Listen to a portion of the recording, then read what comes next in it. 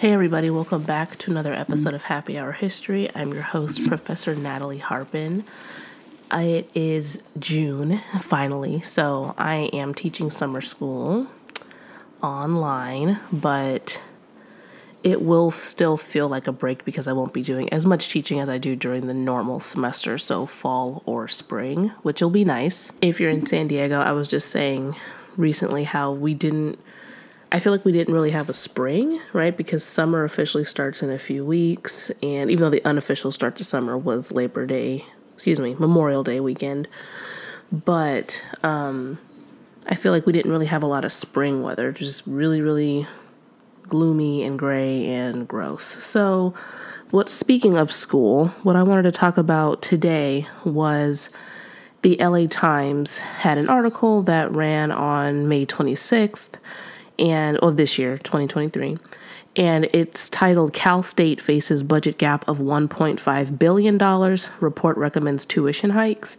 And I wanted to talk about it because I think that it is very important to consider.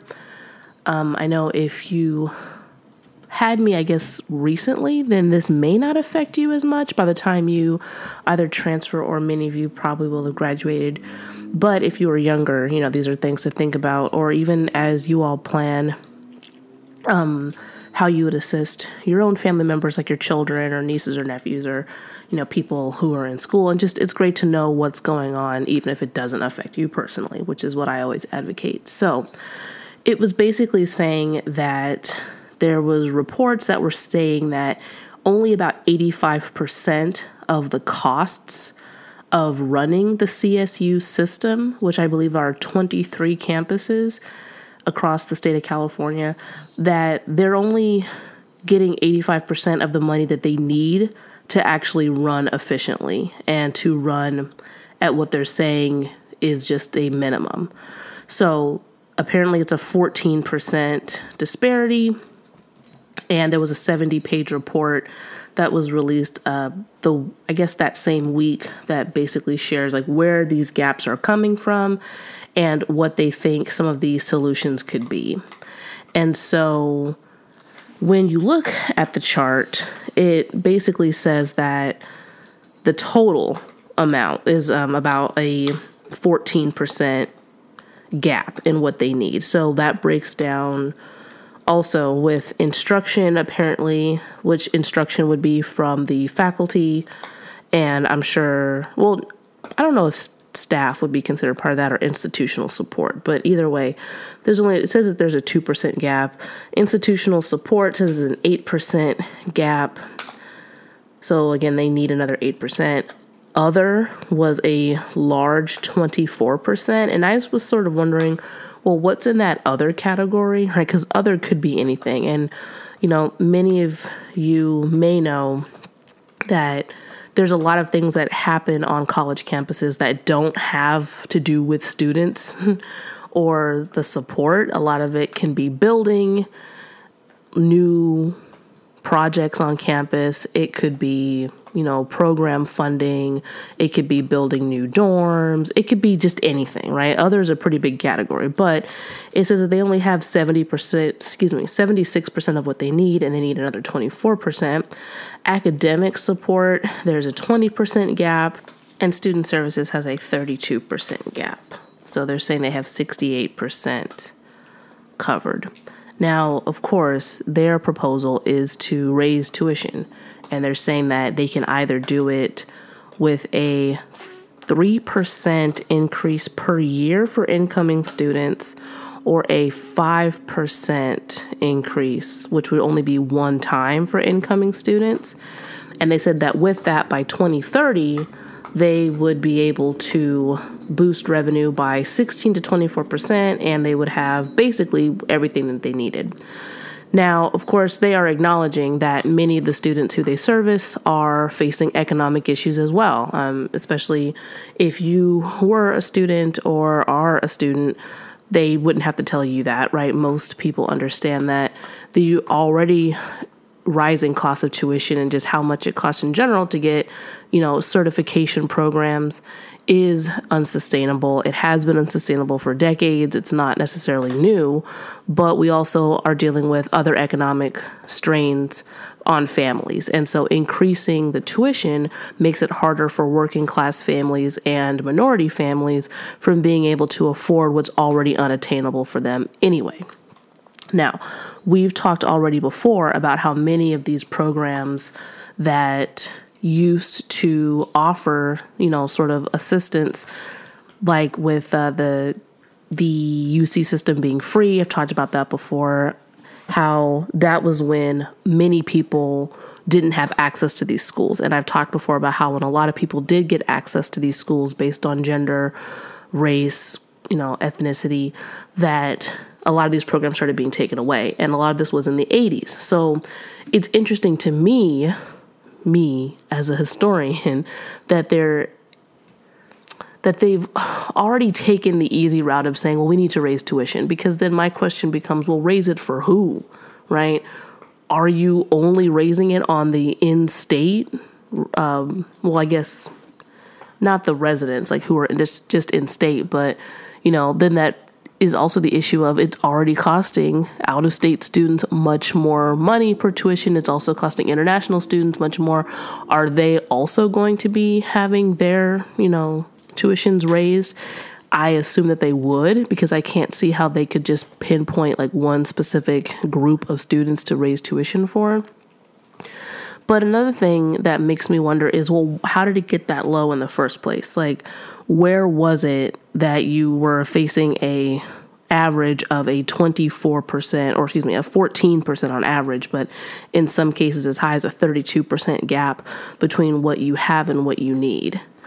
Especially when we know that compensation for academic presidents and people at very high levels of academic instruction, or on college campuses, is very high and can be, interesting when you learn just how much money some of these people make. And of course, they have a different job, right? Their job is, of course, to solidify funding, and their job is to, try to get grants and things like that. So they have a different function, and that does require funding to help them do their job, right? And for them to be compensated for that job. I'm not saying that at all, but we do know in some cases that these can be nationwide very inflated salaries. And so I don't think that that's, rude to say. Now, when it comes to the past and how the state used to do this, changes in tax codes are an important thing to remember and consider, because back when California did charge the very wealthy more of a higher tax rate, that money was used to help fund public education at least the UC level. And so the idea being that educating people was important, and it was seen as a public good, because they would go back and serve their communities in the state of California and serve people better who may not have had the privilege or the accessibility to get this education themselves. And that didn't mean that it wasn't competitive to get into the schools. It just meant that because once you graduated, you would help make your communities better in the state of California that was funding the education. It wasn't something that you needed to be responsible to bear the burden of paying for yourself, because you as the product would help make the state better. So it was seen as an investment in the future of everybody in the state, if that makes sense. So I said all that to say, I just find it interesting how they're already going toward increasing tuition instead of raising taxes on very wealthy people. And I'm not talking people who, are making $200,000 a year or $80,000 a year. I'm talking about people who are making millions of dollars a year, like $500,000-$600,000 a year or more, right? Like raising the taxes on the very wealthy within the state. And then, of course, funding it or using that money to fund education in this case, at the CSU level. Like, we've done that before and it worked. Like, it made things accessible, it made things better. And again, it didn't mean that it wasn't competitive to get in, because, many of it's only gotten increasingly more competitive to get into four-year schools in this state, especially in this state, because California is generally regarded as like the best public college system in the nation. Like outside of being basically like the step under like the private institutions, I guess. So it was still competitive to get in. It's increasingly competitive to get in now. It would still be competitive, but why not use those tax dollars to fund this so that you can meet the gap that the schools need to function? You can also assist working class families and communities so that they don't have to be burdened by the price increases or even the price that it costs now. It just seems like it would be a win-win for everybody. And the tax rate in California and just across the federal tax rate of very wealthy people, in the 60s, like when the UC system was free, for example, was much higher than it would be raised to now. And I don't want any of you thinking, well, I don't want them to raise taxes before it, affects me. Like, we're not talking about you. We're talking about people who make very, very, very large amounts of money per year. Like, just because you have a comma in your salary does not mean that you're one of those people. So please don't identify with the very wealthy. You're much closer to being, just like me, one of the normal people who's on the losing end of this seesaw that we find ourselves on with funding public goods and funding things that help life statewide in this case. And then, of course, the report also says that if these things don't take place, so I guess either the 3% annually or the one-time 5% increase, that they would be short by $100 million by the start of this school year. So I guess that means that they would plan on hiking the tuition before the fall of this year.